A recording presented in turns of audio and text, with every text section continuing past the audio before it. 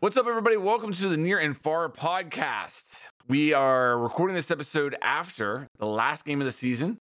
We beat Baylor. Weird game, I think maybe is the best way to say that. Weird game, weird season. How we feeling, boys? That's a great intro, Dylan. Yeah. I feel like when you said beat Baylor, I was gonna be like, "Woo, beat Baylor!" Like barely. Yeah. I don't know. This is like the most. I don't know how I feel. I felt most like unsatisfying. Yes, unsatisfied. Because the word that's in my head is flaccid. That's in your head, huh? I gotta say, that's not a word that typically floats through my head a lot. It's like, have there ever been a more flaccid 8-4 record? Yeah. No, I think that's actually might be the best way to describe it. I've heard. Yeah.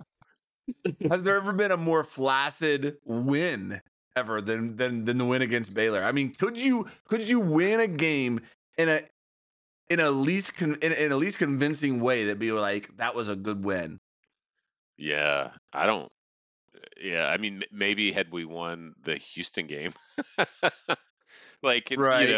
is it very eerily similar, right? Like as far as the way it unfolded. Very similar. Although, I mean, we were pretty dominant in the first half, and I thought, okay, we're good, right? Like we're just going to steamroll as we should, and then just, gosh, I mean, you take those two kickoff returns off the board, and it's just an outright domination first half. You know, would they have like 80-some total yards up, up to that one point? God, dude, I feel so bad that he's going to be our coach next year. To be honest with you. Yeah, I mean, I'm pretty flaccid Baylor about team,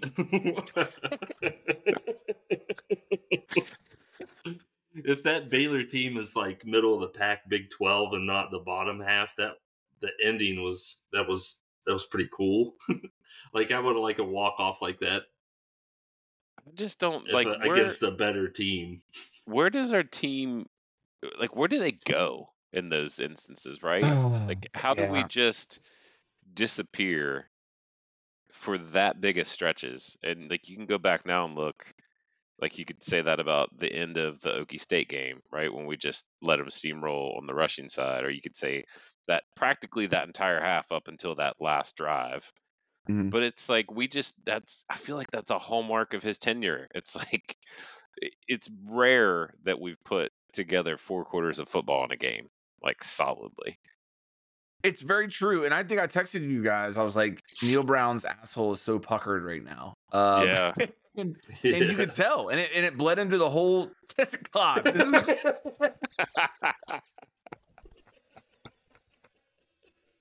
I don't know if the FCC is going to let this fly. Jesus. Oh no! I'm not getting here, guys. I'm going to have to tell my parents not to listen to this one. All right. But anyway, you can tell that the whole team was so nervous. Yeah, it really bled. I don't know. I mean, that's the thing is they came out and they didn't. I don't know. Yeah, that first half I thought they looked for. I mean, it was Baylor, so I wasn't expecting a whole lot. I think from an opponent perspective, but yeah, just gosh, man, it's very, very telling, as you said. It's a very unsatisfying win. It was a very unsatisfying end of a regular season to what I think was a very unsatisfying season. Yeah. And now, everybody's got, not everybody, but I think a lot of people are like, oh, it's 8-4, but it's like that 8-4 feels like a 6-6, like at best maybe for me right now. And I get you can't, to his credit, you won most of the games you should have won. Probably lost a game you shouldn't have lost.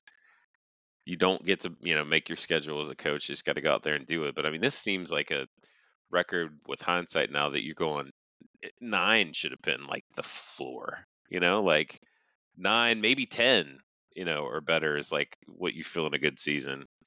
8, and I mean, what did we settle on? I think we looked at it, right. It's going to be Duquesne. Duquesne's the only team with a winning record now since the season Above wrapped. 500. I think Yeah. Texas Tech is 500, right? I think so. I think 6-6, right? Let me get Yeah, and Duquesne doesn't Texas count. Tech is 6-6. I think BYU dropped all their games. They put up valiant they're efforts, but ended up losing. I mean, that almost feels like a statistical impossibility. I know, right? To say like we won 8 games, but everyone that we beat, like only one team was above 500. Like that just seems crazy. An FCS team. Like it wasn't even at that. Yeah, exactly. So that feels awful. And the thing that like kind of rubs salt in the wound is because we were third in the FBS in rushing as a team. Yeah. No, first in FBS, third in all of college football. Yeah. In total yards per game. And it's like I don't it didn't stick out to me like that. I never thought, my God, we run the ball like crazy amount of yards. It didn't seem like it. And that's just given, more people ammo that have the decision-making capabilities or the pull to keep him or get rid of him. Yeah. I hate getting into like hypotheticals suck, but if we lose to Baylor, do you think he's gone? Do you think is he our coach right now? I thought that if after the first half, the way that, like Ryan said, we dominated it other than those 2 kickoffs, I thought, if he loses this game with the way we played the first half, giving up 2 kickoff returns for touchdowns in one half, like who has done that in the last? Oh my God! You know what I mean? Like I thought maybe there's a chance. Maybe this will be an embarrassing enough loss for the way that it happened that it could, kickstart the hot seat again. Can I ask you guys something? I'm honestly ignorant on this, but like, is it a coach's decision to not kick the ball out of the end zone, or do we not have a kicker that can kick it out of the end zone? Wasn't it raining in the first half though? It was raining off and on during the points of that game. So I don't know if wind was an issue or not, but I don't think he's got a huge leg. I mean, just based on, again, not I think saying from a that coaching with authority, standpoint, but just you want to watching, kick right? it out. Yeah, I don't think you want to give I those thought guys that a chance to return, period, Chad, right? I would think that was like if you can get a touchback, you get a touchback every single time. Like no doubt about it. Absolutely. But I think if you watch him, sometimes you can tell like he pops it up on purpose, like to try to make it land at like the 1, and then like we're playing like for coverage. Like that, I swear to you guys that sometimes from my eyes, it looks like it's like a called play, like, hey, kick it out of the end zone. Oh no, this time I want you to kick it to the right corner and pop it up. Almost like calling a squib. See, I think it seems like that's happening. Yeah, it does, and I feel like that should be reserved for punts because you do want to right. You have coverage down there. You want to play that game, but you've got time to get coverage. But I think we were, and they talked about it right on the broadcast. I think we were like 122nd, going into the game on kickoff coverage, and then surprisingly, like we were 126th or something, right? Like, I mean, we definitely went down, but I thought we'd have went even further down. But that's the kind of shit that drives me crazy about him too. It's like after the game, somebody obviously brings that up. That's a big point of contention, and it's like, well, that's just out of character. That's not who we are. That is who you are. Like, you were 122nd going into the game on kickoff coverage. Like, now, granted, nobody had run back 2 touchdowns in a game, but like that's pretty insane, right? But you're not a good kickoff coverage team. You haven't been. So like to act like, oh, that's so uncharacteristic. It's not really. So I mean, the thing that drives me crazy is when the team acts ways that anybody who's watched him play for 5 years knows is actually kind of like his thing. Like you guys said, get some kind of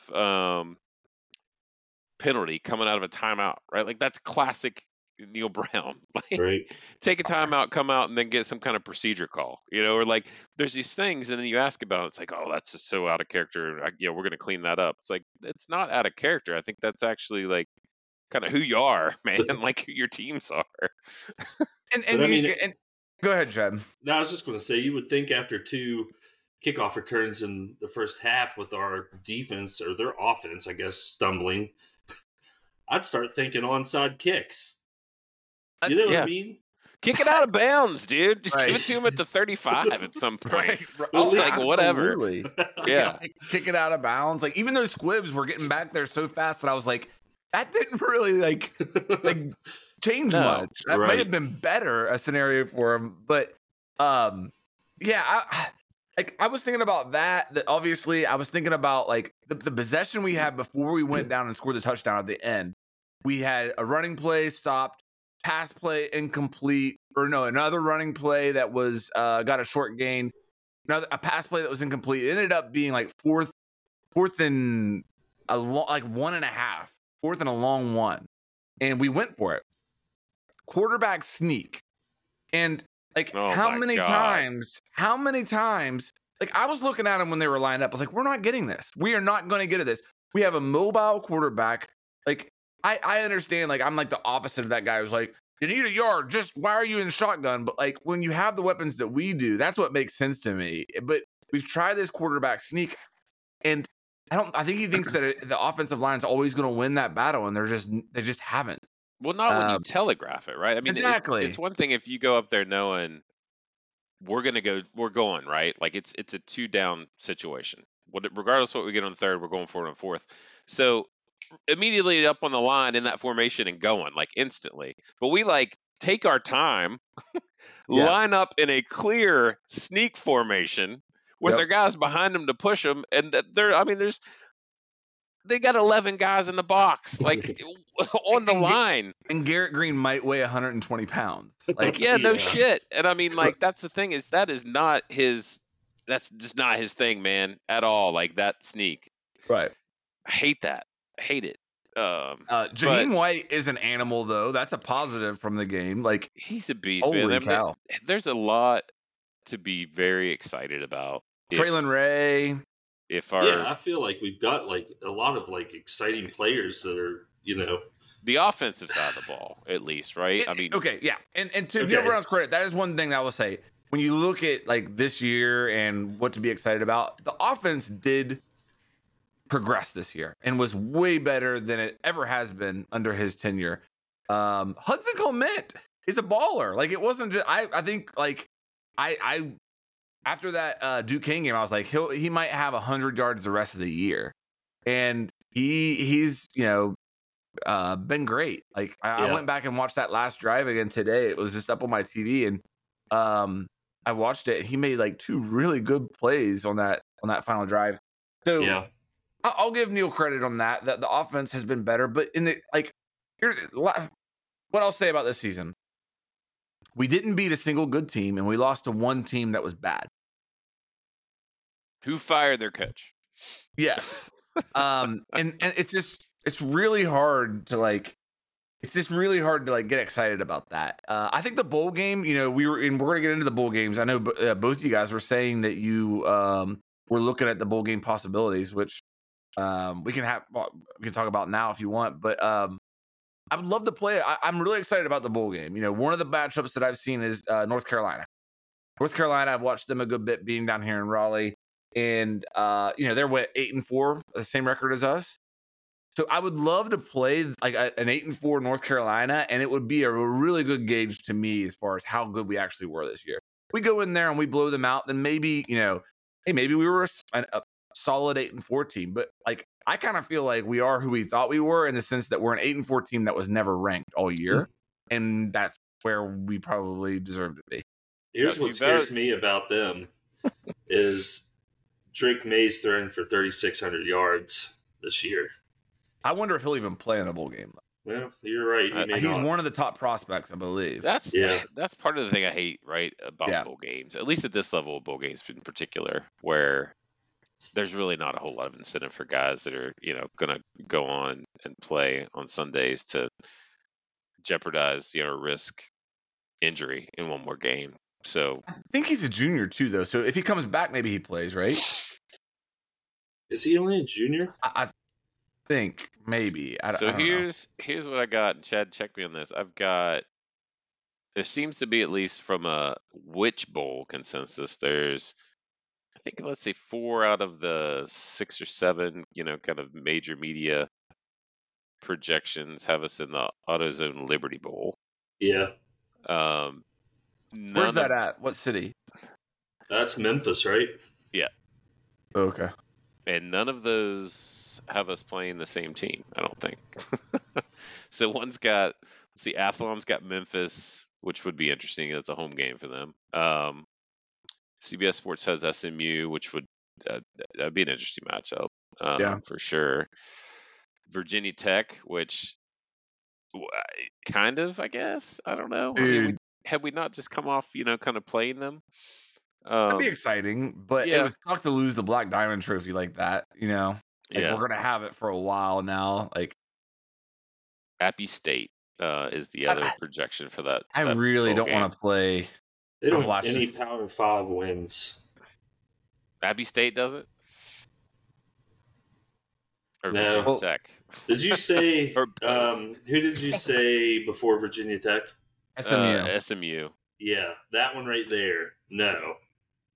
Yeah. Just not because it's like, I think it's a trap game, because they're 10-2, but their conference opponent's record is 19-37.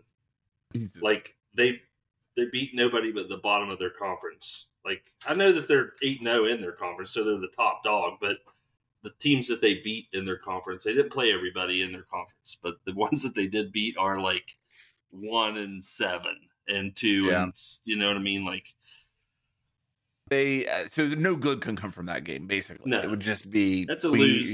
Yeah, it's a lose for us. I think I read that Jacksonville State's going to be bowling. Yeah, they are. I haven't seen them projected to be with us, but let's see, we got there's another SMU project. What? Yeah. Then someone else has got us in the Lockheed Martin Armed Air Forces Bowl, which I think is here in Texas somewhere. Yeah, that's the one at SMU. Yeah, and they also have SMU. And then Guaranteed Rate, man, these names are hilarious. Guaranteed Rate Bowl. Pop-Tarts Bowl. Northwestern. Yeah. Toaster Strudel. Yeah, that's another. Then the Pop-Tarts Bowl against North Carolina. Texas Bowl versus A&M would be interesting. I like that because one. that's a very athletically talented team. That's certainly underperformed based on. Let's see. Hold on. Let's talk about Texas A&M. Their like offensive stats per game are like abysmal, really. Like their yardage, their total yards a game, I mean, it's 400, but 262 passing, 140 rushing. Yeah, they don't have that's any why he's like gone, right? Yeah, I mean, they're averaging almost 34 points a game, but like their quarterback's not, throwing for a ton of yards. Their leading running backs, 500, little over 500 yards. Nothing crazy, but it would still be an SEC win, which would look good. You know what I mean?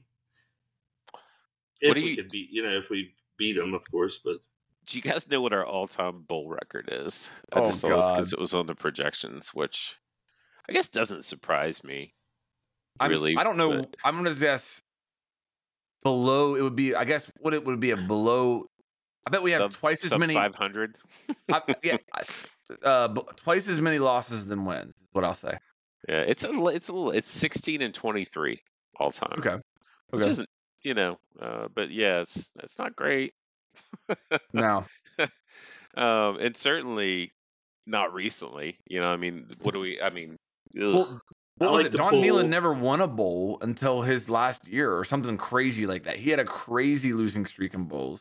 If I remember Music correctly. City Bowl, I think. Yeah, Music City Bowl against Ole Miss, wasn't it? That's when they put in Eli. Thank God they didn't put him in until later, because I feel like they almost came back and won it.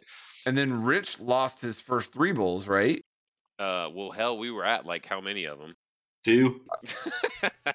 The first Yeah. is the Car Care Bowl where we got Yeah. Virginia beat the hell out of us, right? That was that. Then that Maryland beat us in in the the Gator Gator Bowl. Yeah. And then Florida State, right? Florida State was before, and then we won the Sugar Bowl. I think yeah, that's right. Because then Sugar Bowl started. Florida State. I forgot about that one. Yeah, Sugar Bowl started Pat's run of the 4 consecutive wins. Yeah. Yeah. Hey, interesting. Let me ask you guys this, because this shocked me today a little bit. Maybe not, but I was trying to do like some comparisons to think about. This is, maybe not. You guys tell me what you think, but probably since certainly Pat in the Rich Rod days of like a running offense, it's probably the most prolific running team we've had. I mean, maybe you could look at Holgerson's year where he had Rochelle Shell and our favorite quarterback under center. So, I mean, I have to look statistically, but obviously, like the natural comparison, right, as far as like a 3-headed monster or more would be like Pat and Slayton, Devine, some combination it's definitely of those. got some similarities to. But how do you, this one shocked me. What do you think if I just asked you, like, what was the most yards that Pat ever threw for in a single season during his 4 years? In a season? In a season. 1,200. Oh, come on. Don't do my boy like that. He only threw it like 15 times a game. Still, that would be 100 yards per game. Yeah, but it's higher than that. I'll give you that. Yeah. I'm gonna say his senior year he probably threw for like 2,500. Yeah, so his senior year, which definitely I think was his pass heaviest year, right? It's when he was kind of in the I want to be a quarterback. God, what was that guy's name? What was his from Wake Forest? Is it Jeff? Jeff something? Yes, it was. It was I'll think of it. I've buried it so deep, Yeah. so I'll never remember his name again. But it wasn't Jeff Mullen, was it? Jeff Mullen. I think it was. I think it was. Anyways, what was it? Oh yeah, sorry, 1,800. So 1,842. Whoa. And what I was looking at today, which kind of surprised me, was Garrett's numbers, right? On the season, because I was like, he's had like an okay, like it's not that bad, but he essentially threw for 1,800 yards this year. Okay. He got him at 2,200 on ESPN. Okay, so I mean he's exceeded it, right? So that very kind of sneaky. Like, I mean, it's not like I don't think of him at all as a passer, so it's not like I thought or expected him to put up like prolific passing numbers, but memory being what it was, you kind of think like, oh, Pat probably like had some more deep shots. Maybe he had like a more athletic wide receivers he played with during those stretches that would open up over the top a little bit more. But yeah, so he's essentially eclipsed any of Pat's throwing seasons now. And he was hurt for 2 games. Yeah, I mean, but here's one thing I'll say in Pat's defense here. How many of those games were we up 40-0 at halftime and didn't throw a single pass in the second half? Right. So when Pat eclipsed him obviously from a rushing perspective, because the least Pat was his freshman year when he almost ran for 1,000. Although he barely had. He had a little under 1,000 his senior year as well, but that's obviously, I think, because of the shift to passing game. But 2007, the year that we'll never speak of, 1,335 rushing. Wow. Yeah, 14 touchdowns. Has his record been broken? Is he still the all-time leading quarterback? Yeah, well, it was kind of like dirty that they. It was Denard, wasn't it? Or so, yes. But he played the last like 3 games of the season as a running back. Yeah. Oh my God! It's an asterisk in my view, right? Like it's bullshit. But I think that Denard's has got passed too, so I think Pat is technically third now. Yeah. But 13 touchdowns from Garrett Green this year. On the ground, 708 yards. So I was just looking, these are Big 12 rankings, but obviously we stack up pretty decently on the national side too. But CJ, Jaheim, and Garrett go kind of 9, 10, and 11 rushing yards in the Big 12. Look at the difference in Jaheim's carry total to CJ's. Oh, that's what I mean. It's like, what, 70, 80? Doesn't he Less average like carries. 7.5 per carry? It shows 8.2. Yeah. He's got, how many carries? 6 less yards than CJ, but He's 74 less touches. Wow. Yeah. It's a lot. And, man, that's the part that I really, really hope they can pitch and get them both to stay. Because I think it'd be just an animal, right, to have two different styles, 2 different bodies, and in like exploring an actual 3-man backfield, right, with Garrett and CJ and Jaheim in there at the same time. Would be incredible. Shake and bake. Shake and bake. I'll give Neil this, and we'll see if he can develop them, because I think my biggest knock on him up to this point is that I haven't seen a lot of development from the players, from freshmen on.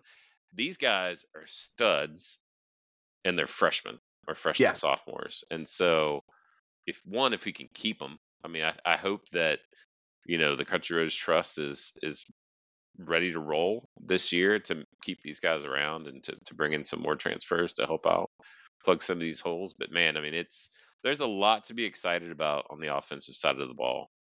Does he need to make any coaching staff changes? I think if you're do something on the defensive side of the ball, if he wants to show us that he's like willing to actually improve and do what he has to do to make things right, I feel like it's one of them situations where he's going to have make somebody's head roll to appease the masses.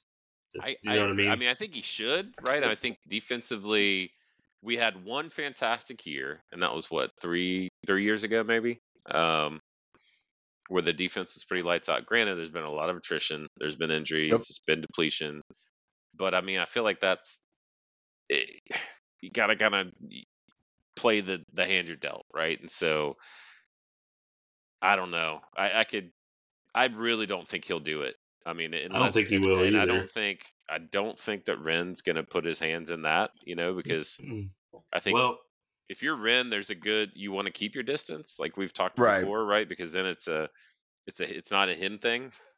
Is he like oblivious? Because like you said earlier, whenever he was talking about, that's just so uncharacteristic of us for that to happen. And it was like, was it? We're 122nd in kickoffs.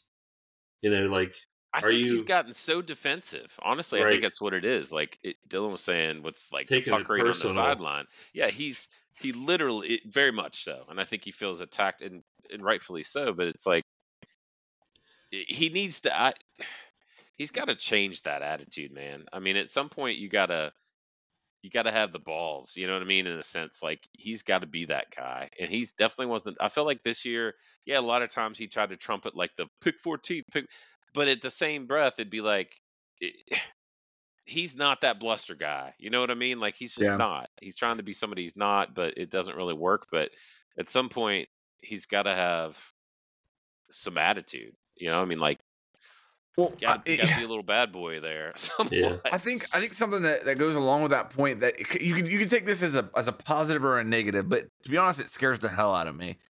Is regarding the Hail Mary. So Baylor had a Hail Mary opportunity. Like you said, there was a lot of similarities between them and Houston, and we did 2 things differently. We blitzed, and apparently Cole Taylor was in there. They had Cole Taylor, our 6'7" tight end, back there. Okay, I was trying to see if he was or wasn't. After Houston, at the press conference, Neil said, to your point, Ryan, I wouldn't do anything different. If I was going to do it again, I wouldn't do anything. I think he said something maybe add pressure. Yeah. Maybe add pressure. But, we coached that. We practiced that. We told him to bat the ball down. I knew as soon, And I'm like, okay, but like, He's very reactionary. Yes. Very reactionary. So clearly he would do something. And you could say, okay, well, that's a negative that he wasn't a good enough coach to do that the first time. Or you could say it's a positive that he's willing to learn And because that Hail Mary did go a lot better than the previous one. But Yeah, you know what else was a big difference? We didn't have an excessive celebration penalty. And my God, whenever we scored that touchdown, and Garrett Green, bless his heart, but he was over on the sidelines waving to the crowd with like 30 seconds left. I'm like, they have more time than Houston. We've already lost once this year to a Hail Mary. And you're over there waving to the crowd. I really try to like him. And I'm not going to say I don't like him. But he's not, like, you know what I mean? I don't know. It's just way he celebrates everything. Like, everything. Like, I don't need you to get up and point first down. Like, every time we get a first down. Like, I don't need you to do that. Yeah, that's what I mean. I'm like, and also, like, you just beat Baylor with 20 seconds left. Baylor has 3 fucking wins this year. Yes, like, I wouldn't go over there and celebrate too much, man. I'd be like, God, man, thank God we won that game. I wish we'd have stormed the field. Oh my gosh, that's what I mean. I'm gonna be like, and I don't know why I can't put my finger on it. It's just like, I know you got to have that edge and you got to have that level of like cocky, right? Most of the best players do, but it's just like a time and a place. Like it's just so much and all the time, and then it's like I also feel like you can't celebrate that way when I see like. It feels like he doesn't take the things that he needs to work on as hard as he should. And put it that way. But he'll celebrate the bigs. Not saying he shouldn't, but it's like missing dudes wide open. You know what I mean? And then like you turn around, and you hit one, and then we're running 6 yards down the field, and like it's yeah. You guys see our defensive back who was in coverage. The Baylor receiver clearly caught the ball for like a 30-yard gain. And the defensive back got up and did the incomplete. Yes, I did. I was like, guys, stop. We're bad. Like, no, if I see Beanie Bishop buckle himself up one more time, I mean, like, here's my thing. If you lead the nation in passes defended and they keep throwing to you, like, that should tell you something. You know what I mean? Like, if you're the lockdown, like, island, guys aren't throwing to you.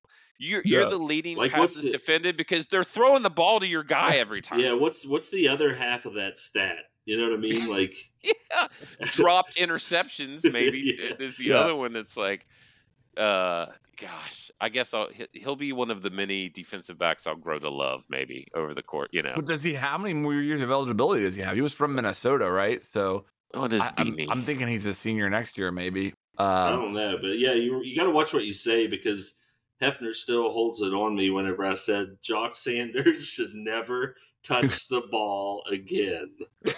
And look what he turned out to be. What did he turn out to be? I mean, he was pretty decent. He's a stud. Yeah. His next season. Okay. Yeah. Yeah. So there's a lot to be excited about. Well, I do think that, but it's the external pieces of it. It's the talent, which again he's got to get credit for. He's recruiting these guys. He's getting them in. These guys were missed or otherwise by other people. Next year, regardless of the outcome, I mean, the bowl, I think the thing that surprises me, and honestly it does at this point, and I fully expect that maybe it would come out this week, and granted it's only Monday, but I fully expected after 8 wins and prior to the bowl game that there would be some kind of a statement from Ren Baker regarding this. I mean, the season's over practically. Right. The bowl game's fluff, but I thought there would be some kind of a statement because they're getting ready to go into I'm trying to remember when, there's a short period, I think, prior to the bowl games, right, from a recruitment standpoint or otherwise. So I kind of expected that we might hear something, you know what I mean? Just he's our guy, going into next season to just kind of put that to bed and move on for bowl prep and let them get out on the road or, keep doing everything they're doing to build towards next year. The fact that we have it, I'm not going to read too much into that, but it's a little surprising. I mean, I kind of... Well, if they don't, do you start to read into it? Is it something that he's still mulling over? I don't think he is. There's no chance they fire him after the bowl, right? Like, if we go and just get destroyed in a bowl, like, that's too late, right? We'll just get our money's worth out of him, though. Well, yeah, I guess. I mean, the only thing I will say read into that, potentially, right, is that... He's on a short leash next year? he's on a short leash somewhat, but is that he's really not that he meant it. Baker did when he said, "I'm going to fully assess everything, like A to Z," because I think that tells me that the bowl game maybe is part of that assessment, right? Like it's Yeah. you don't want to be there. I think ideally that like especially now with the vacancies we have and the coaching carousel is already up and running. If you really wanted to bring someone in, you're going to be behind, a Way little bit behind. on that front. But I do think that hey, this year was supposed to be the make or break year. Here we go again. I know, and that's what cracks me up. Like a couple of things I've read, they're like, we are going to know for sure next year. He's got offensive talent, and next year we will know if Neil Brown is the guy or not. I'm like, will we? Like, are you sure about that? Because like I feel like we already know. I mean, that's what Yeah. I mean. Like we keep prolonging the like. For me, it's if he's the guy, he's the it guy. You know what I mean? You have that like. We'd have 10 wins this season, right? Dude. Like, well, it's like at the beginning of the season, if you'd been like, if we win 8 games, are you happy? Yes, absolutely. Somehow he managed to do it in a way that is flaccid is the word I'm describing it. And then on the podcast, we came in here, we're like, okay, for him to keep his job, he's got to win 2 of the last 3. Got to win 2 of the last 3. He wins 2 of the last 3, but somehow he does it in a way that is like not satisfying at all. We get blown out by Oklahoma, and we need a last-second drive to beat Baylor. Like, he how does it do in this? Neil Brown fashion. He really does. That's the thing. Is like that's who he is, right? Like go look at the 5 years. Like that's exactly who he is. And so like the fact that anybody actually expects anything different next year is a little crazy, I think, right? Like the whole idea that I mean, let's just think it this way. Holgerson left, right, when Neil came in. So we've got a perfect, granted, different conferences, right, prior to this year. But there's 2 5-year tenures, one on the tail end of the other, right there. And Neil's record as a whole is worse than Dana's. Neil's best season is worse than Dana's. Dana had him in, I think, a top 17 finish. I think they had a 10-win season. They beat Auburn, I think, in that bowl game. And he's gone. And that was 2 years ago. That was 2021. So I'm not saying that's the measure, right? But it's like the other schools are seeing what's happening over a 5-year period and saying, is this the right direction or wrong direction as a whole? And moving on. Oh gosh, I know it's 8 wins does not feel like 8 wins, man. At least for me. No. What do you guys think about the Dana being fired from Houston? I thought it was. I mean, honestly, expected it just being down here and having a lot of friends and folks around that are Cougar alum. I think there was a lot of displeasure. Dana's never done himself any favors, right? Not. From just a personality's perspective. And he's an awful recruiter. Like, traditional recruiter. He does okay in the transfer portal. And a lot of the things I've read has been like, they're looking at the talent coming in. Like, Houston has ranked at the bottom of the Big 12 in recruiting this year. Like, I'm like, that sounds like Dana. That sounds like our guy. Yeah. He always hit the transfers great. Will Greer. What was the receiver we had that was insane? And he got guys to the NFL. I mean, Dana might be the one coach that's gotten like the highest percentage of players to the NFL. That's what I mean. He's developed people. Right. I'll give you that. Right. Like his staff. Right. I don't think we've had any go to the NFL under Neil Brown. Under Neil, I think Frazier's going to be the first one. Well, he's hurt rounds. Does he have another year of eligibility? Well, I can't say that. Because the Dante Stills and. Yes, Dante Stills is actually playing. Yep. Yeah, but I mean that's like we went from having guys like first, second round, right? Like for a while consistently to like now late round or free agent, which again, like they're playing, that's great. But there's definitely been a drop. I mean, I don't think there's any way you can argue that. And I don't think that's necessarily talent. I think it's development. But again, I think so many of our guys are portaled out, right? That were like showing promise and they up on another roster. Man, it's just I don't know. I'm trying to go glass half full here. Well, but it's tough for me because I just feel like this is more of the same. And the wins is a result of the external factors, not the internal. Like if you take all the records away and everything else, and you just say, hey, did you see anything during the season over the course of 12 games that made you think any differently than you did the previous 4 seasons about where the program's heading under his leadership? I would actually say no. Like, and I'm trying to be as as objective as I can about that. But I mean, there's not anything I can point to this season. It's like, just, I will say, I mean, I guess after dropping 2 games, tough games, the Hail Mary and then the fourth quarter kind of beat down, that for a team to bounce back and then go win 2 games, like that shows something. But I don't know, is that Neil? You know what I mean? Like, that's some resilience, but then you take those 2 games and think, okay, we got to head in the right direction, we're going, and then you just get shit stomped on national television, and then to me, I was thinking at the time, like when it looked like we were heading towards a loss in that Baylor game, I was like, what's more embarrassing? National television beat down by Oklahoma, or losing, by a couple points to Baylor? And I'm like, it's the couple points, right? I mean, it's a 3 and whatever team. It's like they'd won 1 home game all year. Yeah. Right. And we're supposed to be this like new team, this running team, and all of a sudden you're like, you're barely hanging on to beat Baylor. Dylan, don't feel great. Got a response from one of our listeners in Raleigh. Okay. To your comment on Tony's hadn't had any head coaching experience. Yeah. Sent a few little, I don't know, facts, I guess. Coaches who haven't had head coaching experience that are coaching right now: Ryan Day, Dan Lanning, Dabo Sweeney, Kirby Smart, Lincoln Riley. I mean, he left them out. Yeah. Okay, yeah. I mean, you got to start somewhere, and Hey, you tell that guy from Raleigh to go to hell. Hey, you know who did have a head coaching experience, Dylan? Neil Brown. What? Troy. Old Troy. Yeah, I just thought about get that in there. That's, you know what? I think Ryan Day's in trouble, guys. I think.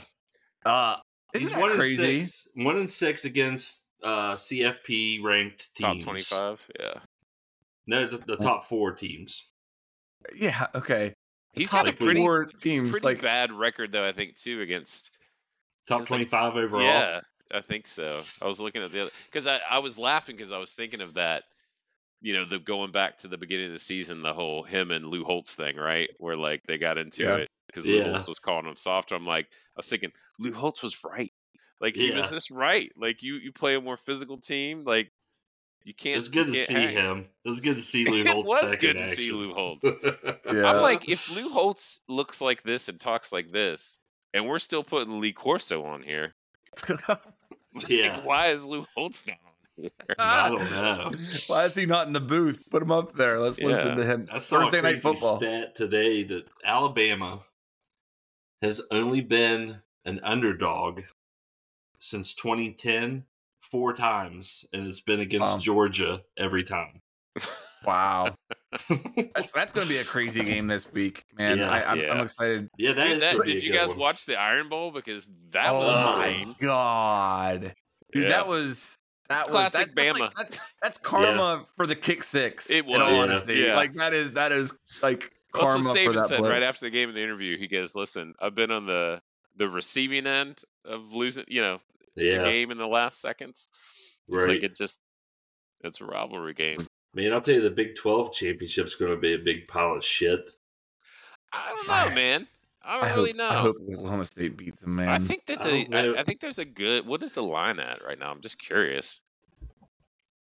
Let's see. The Pac-12 game's going to be an awesome game, and rematch, right? By the way, man, kudos to.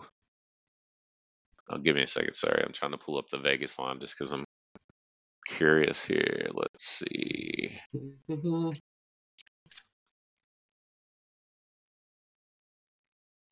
Maybe. Hold on a minute. I'll Michigan get. State though, getting the Oregon State, Jonathan Smith.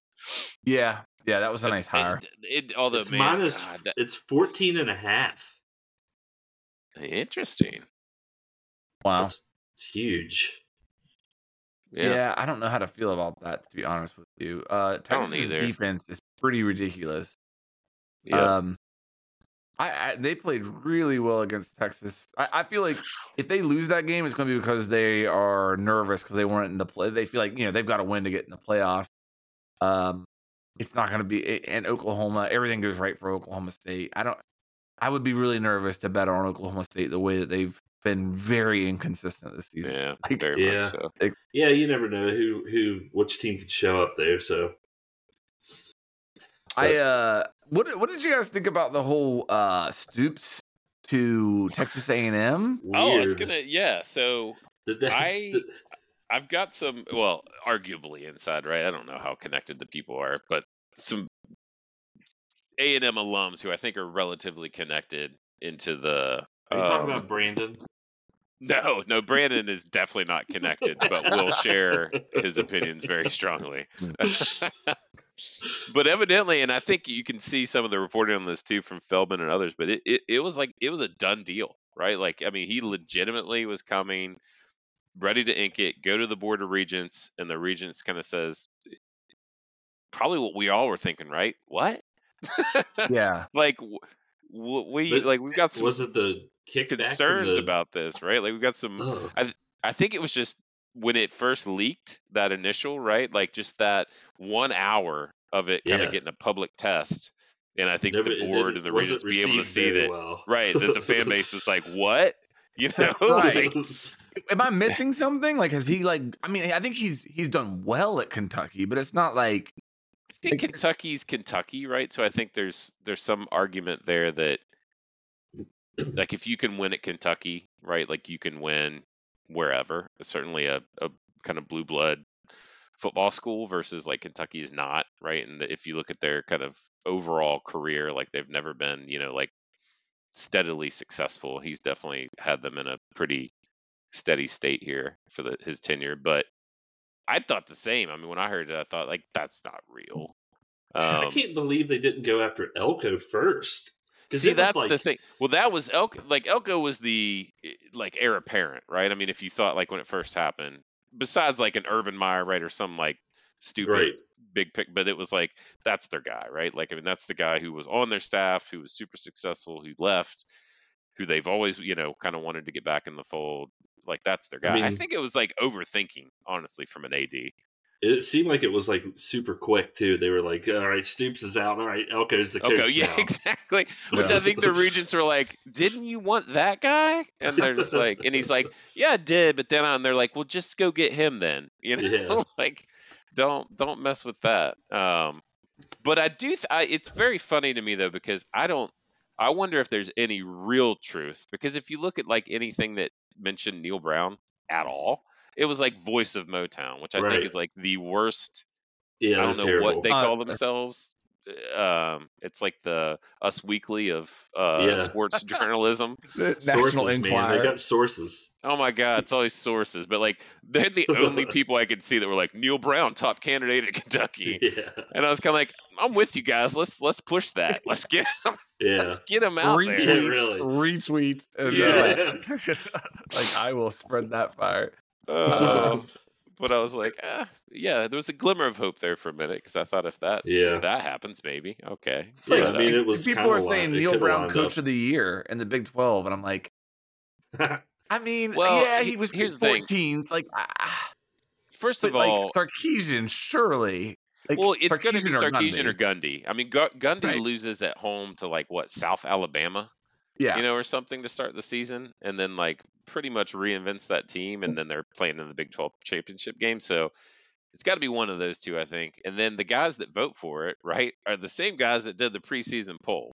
So like, I think everyone's got a little bit of ego. I don't think anybody's willing to accept how wrong they were and then anoint him, Big 12 Coach of the Year. So, but I mean, they were. I mean, give them that. Like, everybody was wrong. That was the greatest blessing to Neil Brown as well, too, because like, I mean, he has hung his his visor on that the entire season. Like Yeah. 14th. 14th, 14th. 14th, Yeah.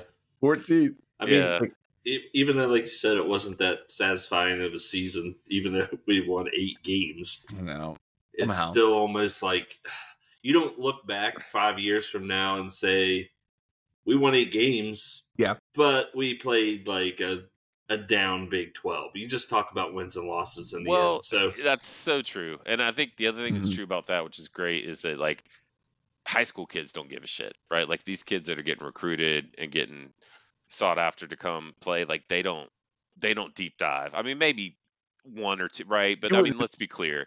You're looking, you're going like they're 8-4. They finished this in the big, like that's your very high level overview if you're getting recruited. You're more interested in other things, NIL or otherwise. You're not analyzing, the strength of schedule and who you played or didn't play. right. So that's It's great, gonna be I think, for us. really interesting to see what he does in this offseason from transfer and recruiting portal, because I mean his It's sales gotta help, right? Yeah, his sales pitch has got to be the strongest it's ever been. Like For we sure. we're next year's a And new the Big trust, 12. like arguably the Right. trust is the strongest it's ever been, right? To try Right. to back that up, especially if you look what they did this year in the transfer portal on the basketball side, right? As kind of a bit of an analogy and say, okay, can we compete? Like, well, I think they'll make every effort they can to keep everybody on the roster that's on the roster, which will be interesting because I got to imagine like a guy like White. I mean, maybe he did, maybe didn't, right? Maybe I can't imagine he's a guy who previously, right, before his performance on the field, had merited a lot of time or attention or NIL money. Like now you're like, got to keep that guy around. Yeah. Hey, let's talk about Nestor real quick, though. I mean, Frazier, not Nestor. Did y'all see how he got hurt? Got carrying Hudson Dude, Clement. because it's like literally, it's like a war movie, where like the dude like picks up his like fellow soldier and is like dragging him and then like takes a bullet for him. It's like Yeah. he literally gets us the first down. Like I mean, there's no doubt he helped him get close to that marker, injures himself in it, and then crawls his ass off the field knowing that it'd be a 10-second runoff Right. if he goes down on the field. Yeah. It was That pretty guy's cool. a dog. Yeah. It almost looked like a little Giants play. It's like it was like It like was. He Hudson literally Clement's grabbed feet him were- like were underneath. Yeah, Yeah. like it was wild, but yeah, ton of respect for him. I guess he's got a significant injury. Yeah, I'm guessing yeah, he he's tore not playing the bowl ACL game. or something. That sucks for him, man. I think he does have one more year of eligibility. I don't know if he'll come back or not. I think he's gone. Well, I don't know. That's true because he may have one more year. He had previously announced. I mean, he announced it. I think after his injury, That he's because leaving. he was going to the Senior Bowl. So that's the part that really sucks, right? Is that's where he's going to get all that evaluation, film, and tape, right, and kind of build his status pre-combine and draft. And now I'm assuming the injury is bad enough. Like if he's missing maybe not, but I mean, there's been nothing on it, right? If they were saying like before he was going to be a first or second round pick, then and now with the injury he slides down to fourth or fifth. Maybe he's like, I'll play another year and get He's NIL listed money. as a junior. Yeah, I think he's got 1 year of eligibility because of COVID.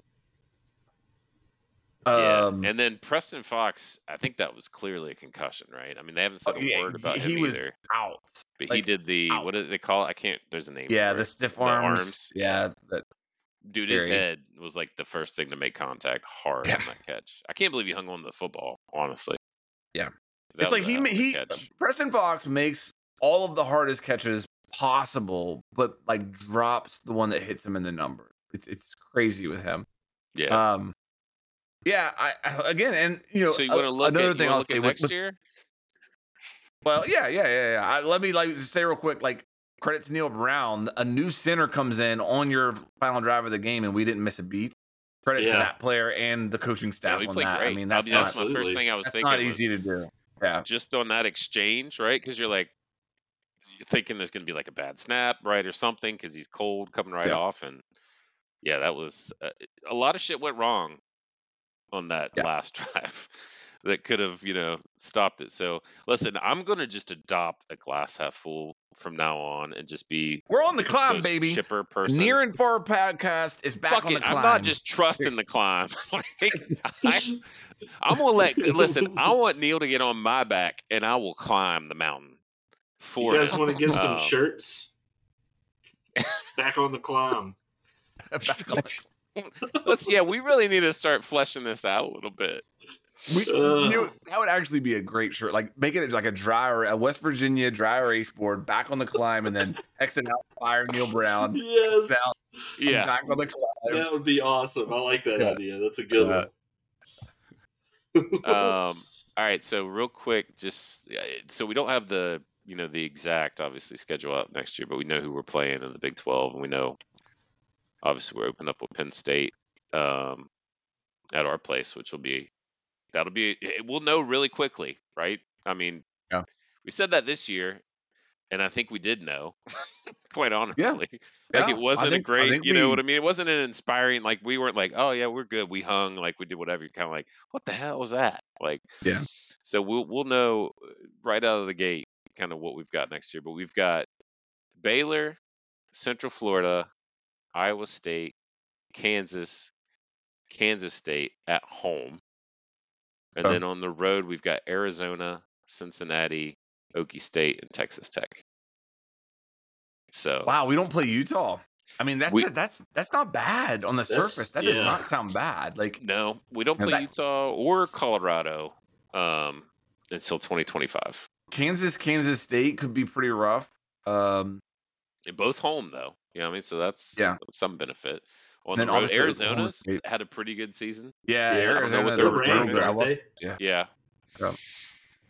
So that one's going to be. I mean, it's hard to say. I mean, I think if we looked at the schedule this year, we probably thought, it wasn't nearly going to be as easy as it turned out to be. So who knows? But I think the big thing for next year, like, if we play 3 ranked teams next year, we got to win one of those games, and we need to be ranked for a sizable portion of the season. I think you can't backslide at all, right? Like I think you said it now, and like you've got to either match under good circumstances the record 8-4, or you got to go up. Like you can't go back. I'm not saying it has to be that way forever, but not next year. You can't backslide next year. He hasn't earned that right yet. We gotta take another step forward next year, and it involves either wins against top 25 opponents and being in the top 25 ourselves. That's how I'm going to measure it, because as we've seen this year, wins and losses is not. There's a lot of perspective there. 2020 was the last time we beat a ranked team. No, really? Oklahoma State was ranked. I'm sorry. It was 2021. We beat Iowa State. They were ranked 22nd. Yeah. Well, hey, normally this would be part of our sports fanaticism where we'd say football's almost over. Focus our attention on basketball. Dude, we look. Well, we don't have any depth, and that is really starting to show. Who was the dude that played the other night? Hadn't seen him on the bench. Bembry? He only played like 4 minutes, but are you sure that wasn't the name of the other team? Out of the stands. Who were we playing? What was the name of that college? I have never heard of Bellarmine. Bellarmine. Like Bellarmine. Bellarmine. It's in Louisville, Kentucky. Look at that. Okay. Bellarmine. Yeah, we look bad, boys. It's going to be. I don't know that we'll win a single Big 12. Here's the thing, though, because I will just admit, like, I did not watch any of these games. I should have, but I did not. But I did just look. I mean, I know we got beat down by SMU. How did we, like, at least score-wise, hang with Virginia? That's a little surprising with 7 guys on the rotation. Yeah, it was like close, and then they just pulled away at the end. We got gas. Okay. But that's encouraging. Also, I feel like we did. Oh no, it was close to the last second. Okay, final possession. It's a tie ball game, and they get the ball with like 45 seconds. They come down. They waste some time. They throw they shoot, miss, get an offensive rebound. So then we have to foul. Or no, we were down. We must have been down 1 or 2. So they miss. They get the offensive rebound. We foul. They go to the foul line. They make the first one, miss the second one, and get the offensive rebound again, and we lose. It was like the most West Virginia thing ever. Well, yeah, dude, I feel bad for those guys. So, have y'all read? Because I do think as much as we can give, any potential pub or airtime to the whole Rakeem Battle situation, the better. Because I had read a little bit about his story when he first transferred to WVU, but it seems like more of his story, or at least more details, he's getting more comfortable sharing. He hired a lawyer, his family did. They will probably be filing a lawsuit, I would imagine, in the next day or so. So we'll probably get even more details about kind of what his particular circumstance is. But it sounds like a lot of trauma, kind of overcoming there as a kid and a youth, a lot of mental health tied to that, which was a specific waiver, that he was seeking to get. Man, if that stuff is true, then what a bunch of pieces of shit like the NCAA is. Explain that to me like I'm 5, because I don't know. I don't know the circumstances here. Like what? Okay. First of all, how can anybody not just transfer in college? Like, what am I missing here? Why as can't long you as just you transfer? don't transfer to West Virginia? Right. That's what it seems like. That's the rules. I think it's a 2 transfer rule, and he's already used up his 2 transfers. Yeah. So let me see what his particular situation was. But they had a head coaching change. Was that before or after? Yeah. No, that was before he transferred. I mean, that was the reason that he wanted to transfer. I think he may have had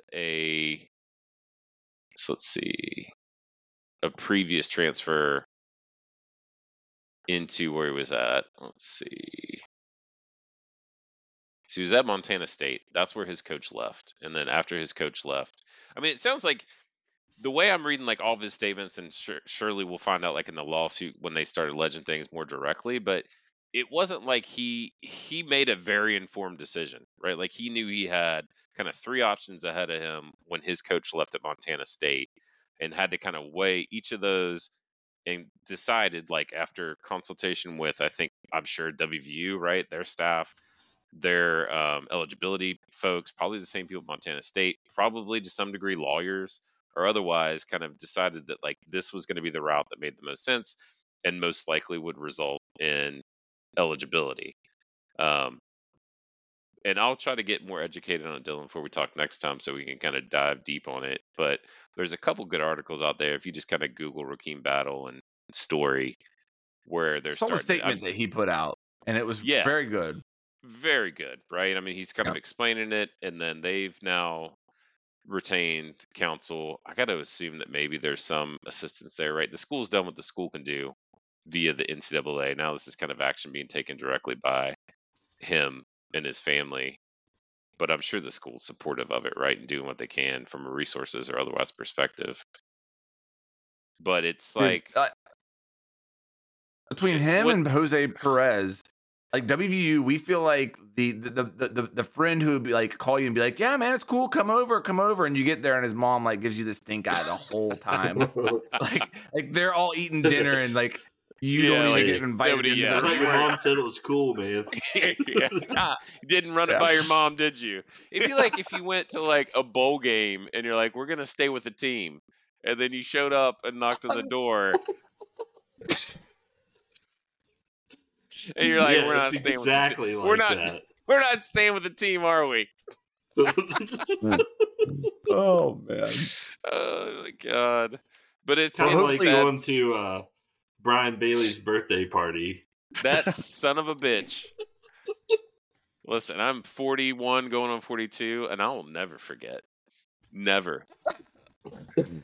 Well, hopefully Raekwon Battle can find his Yorkshire end and make the best of it. I we did, did, dude. And have a good time. The part I loved about his statement and just reading it, right, is that you hear the NCAA say over and over and over and over, like that their sole function, right, and their purpose and their job is to protect the best interests of the student athlete, right? And he just like drilled him on that repeatedly, talking about like his personal situation, his mental health, everything, pretty much saying, I'm in the most stable environment I've been in. I'm around people to set me up for success. I need basketball. Like, that's what keeps me in the right state of mind and keeps me on the right path. And you're telling me I can't play basketball. Like, so what do you give a shit, about? And not to mention with the Native American angle, and kind of just dousing on the NCAA for not caring about that. Very interesting, man. I am, obviously a lot of people are very displeased with the NCAA these days and the kind of just idiotic, it seems, decisions coming out of their office on a regular basis. Yeah, I think they're just going to be non-existent. I think we've talked about it on a previous episode. Like, I think their days are limited. And with stuff like this, you can't be too upset about it. So, yeah, I think we'll know within the next week what bowl we're going to, right? I was gonna say, I think selection shows probably next Sunday. Yeah. So that's or before. Exciting. I mean, it just depends. I think a lot of places have the the option to pick and choose like ahead of time, right? I mean, it's not like I think it's the pecking necessarily order a schedule. Yeah, I mean, the only thing is Texas. Is there a scenario where I'm trying to think ahead of us, right? If on the CFP side, so who's the top four? What my Georgia, understanding Michigan? is that if two Big 12 teams go to New Year's Day 6 or college football playoff, then we are likely to go to Pop-Tarts. Well, that I don't know about you guys, but I go to Pop-Tarts nearly every morning. The only question I was wondering there is Pop-Tart? if Texas sneaks in, right? Which I guess it would take like maybe a Florida State loss, right? Or because Oregon's sitting right at 5. If those rankings hold, somebody'd have to lose. This could be a catastrophe. Like, Alabama beats Georgia. Oregon beats Washington. Texas wins. They've got to win against Oklahoma or Alabama. Bunch of one-loss teams, right? Log jammed. Yes, it could be a disaster. So the only reason I'm saying that, Dylan, is I think the only remaining factor is if Texas would sneak into the CFP, then that opens up additional spots for a Big 12, representative in one of the New Year's bowl games. Whereas otherwise, Texas will take that slot, and then everything else will trickle down. So if Texas somehow gets in, we're in a tie for third, right? I gotta tell you though, man, these bowls, right? Like besides the automatic tie-ins at the high level, I think a lot of it's always based on interest, right, and excitement because they really want people to travel and watch. Yeah, and I think they try to pair games up. I don't feel like we got it. You know what I mean? Like if you're assessing we got it over Kansas State, though. Surely. You think? I think so. Man. I feel like we travel well. Number one depends rushing on who team. we're playing too. I feel like if we got matched up against I don't know. I mean, you got to put a little bit of interest out there in the game. I mean, nobody really wants to watch us play Memphis. You know what I mean? Like, who's going to travel for that? No. Like, I would like. What bowl is it that we're projected against UNC? That's my favorite. That's my top choice. Pop-Tart. That's the Pop-Tarts, baby. Is that I'm all in on Pop-Tart Bowl. That? I feel like it's in North. Where is it? Let's go to it, guys. It's not North Carolina. Let's check it out. Surely. Sure, it's like 20 degrees down here right now. Like it's cold. Surely, yeah. This headline says Pop-Tarts won wrapped the first ever edible mascot. Orlando. Edible mascot. Okay. That's not true. There's a buffalo. There's a. There's a mountaineer if you want to get real crazy. I mean, this has been kind of a weird episode. I'm very flaccid right now just thinking about all this. Yeah, Orlando. So that used to be a lot of bowls. I feel like that used to be the Camping World or something, right? It was like something different. They changed like every freaking Camping year. World Bowl. Yeah. Camping World. Like how are all these companies that I have never seen in my entire life? How do they have enough money to put on these bowls? I feel like we could put on a bowl game. Probably. The Near and Far Podcast Bowl? Yeah, the Yes, we should do that. Has really skyrocket this. We held at the Jane Lou Fields. No pads. No pads. And if the ball goes in the water, whoever threw it in there has to Gotta throw go it out. get it. Get it. That's right. I think that you just described the last like tackle football game we had over there.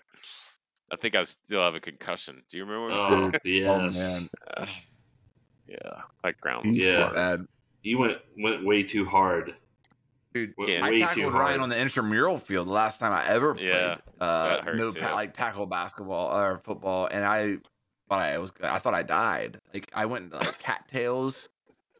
It was awful. My Went body into hurt the so bad. cattails. Oh my god. All right, well, I gotta go, fellas. My wife's giving me the stink eyes. Speaking of which, Yeah, I can so sense mine just through she's the acting like walls. the NCAA right now, and I'm Raekwon Battle. So,